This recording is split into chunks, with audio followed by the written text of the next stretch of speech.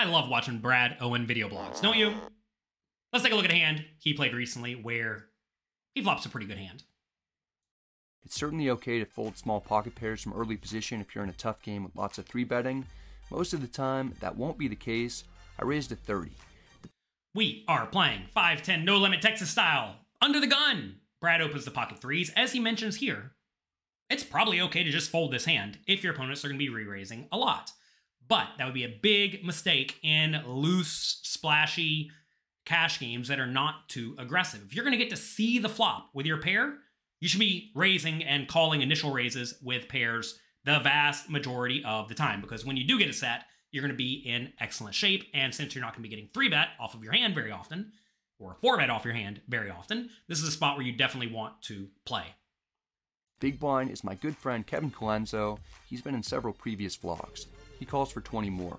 We're heads up in position. The flop comes 7-4-3 rainbow. We've got bottom set in a situation where we shouldn't be strong very often. The big blind checks. I'm not a big fan of slow playing, particularly when the board is coordinated. I bet 40. All right, pot is 65, and Brad decides to go about 2/3 pot for $40.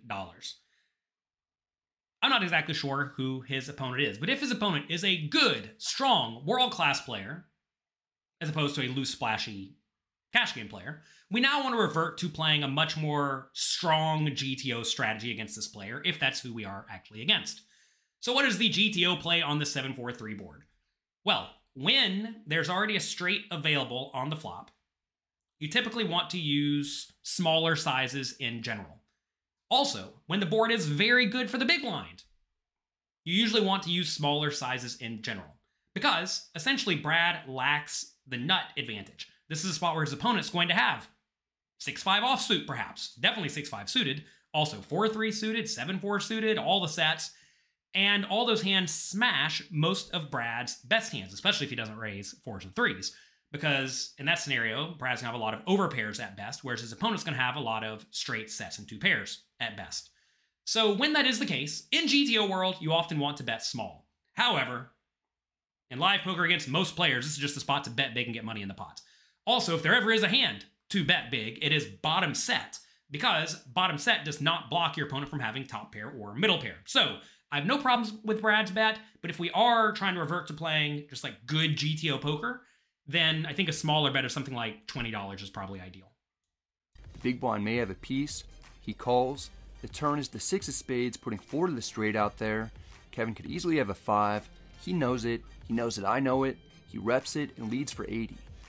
This is a common spot where good studied players will lead because they realize Brad does not have a whole lot of 5s, right? If you think about his early position raising range, he really only has ace-5 suited, maybe 6-5 suited, maybe 5-4 suited, maybe king-5 suited, and pocket 5s.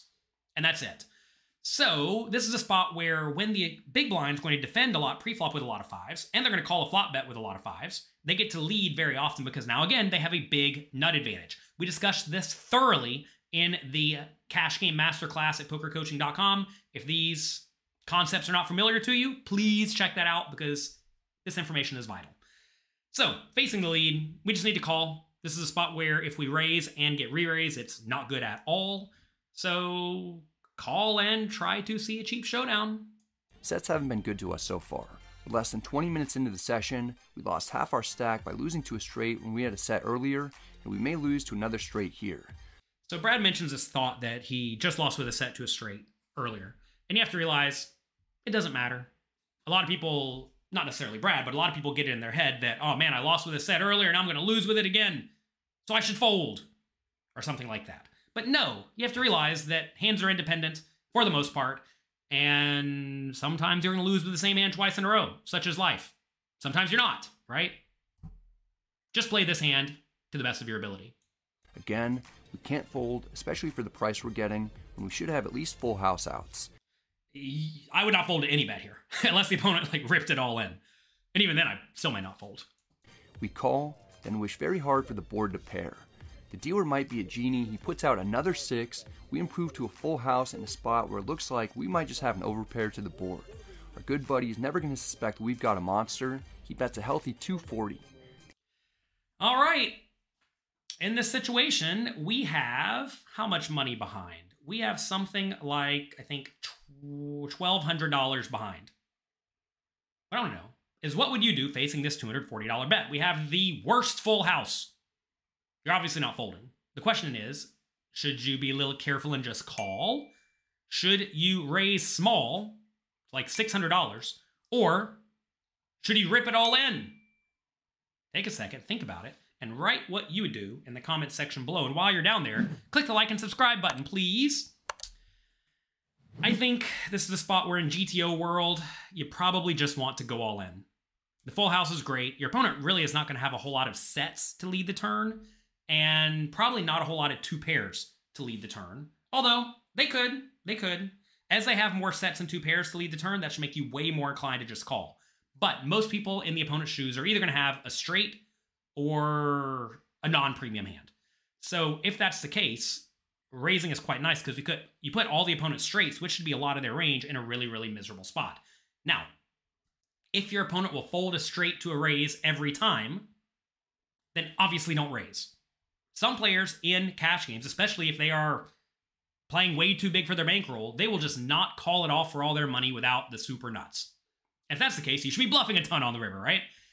But you should not really raise hands like this. So always consider your opponent, their particular situation, and their overall strategy when you decide what to do in the situation. But I think the default play is to shove. But if you think your particular opponent is just not going to pay you off because either they're nitty or they think you are so bad at poker that you would never bluff here, well, in that scenario, you should just call. The issue is that he actually could have a full house himself, and every other full house is beating us. He could have comfortably led turn with a higher set, or even two pair that is now turned into a better full house, knowing that I'll have very few fives as an early position pre-flop raiser. So Brad does say here that he could have the better boats, right, to lead the turn. And I think you're going to find that most people will start by leading the turn with like a lot of their fives, right? And then the question becomes, will they lead stuff like 7-6 or pocket sixes or pocket fours, right? I think most people who have a leading range will lead with the straights a large chunk of the time, but I don't think they're going to mostly lead with the sets and two pairs. But if your opponent will lead with those because they realize Brad's not going to raise all that often, then in that scenario, you should also be more inclined to just call. I'll really only have pocket five sometimes and ace five suited. That's it. If I raise over a fairly large bet, my opponent is too good to call me with a hand even as good as a straight. He didn't win his 2 World Series of Poker circuit rings and $1.5 million in tournament cashes by calling a bunch of river raises. Worth noting, if your opponent's range is almost all straights, that's value, and then some bluffs. If they're going to fold all the straights to a shove, I'm telling you, you are going to print money by jamming here with probably any 2 cards. And that's going to be especially true if you block a full house. Since I don't think that we'll get called by worse, I just flat. Turns out, Kevin isn't my friend at all. He tried to bluff me with ace-queen suited while I was already stuck. What a complete lack of respect. He knows the board is theoretically better for his range than it should be for ours. In fact, based on how this hand played, it would seem that our whole cards got somehow switched. I wouldn't expect Kevin to have ace-queen, and he obviously didn't expect me to have 3s full. Interesting spot. So if the opponent is playing the ace-queen that way, I can guarantee you they're going to be drastically over-bluffing. If we rewind back here a little bit to the turn, on this board, if you are going to be bluffing, you'd much prefer to have an 8 in your hand, or maybe a hand like 10-9, where an 8 makes a straight, and the opponent really should have a lot of hands containing an 8 or 10-9. So I don't think this is a spot where the opponent wants to use ace-queen, because if they're using ace-queen, it kind of implies they're using a lot of unpaired hands, like Jack-10 of hearts, and Jack-10 of diamonds, and Jack-10 of clubs, and Queen-9 of clubs, and Queen-9 of diamonds, right? There's a whole lot of hands that could conceivably be in the opponent's range to bluff in that spot, and if they're bluffing all of those, I can tell you they're going to be drastically over-bluffing. So, if they're going to be drastically over-bluffing, and they're going to fold a straight to a shove everything, scoop the pot, and print all the equity.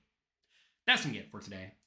Hope you enjoyed this video. If you did, click the like and subscribe buttons down below.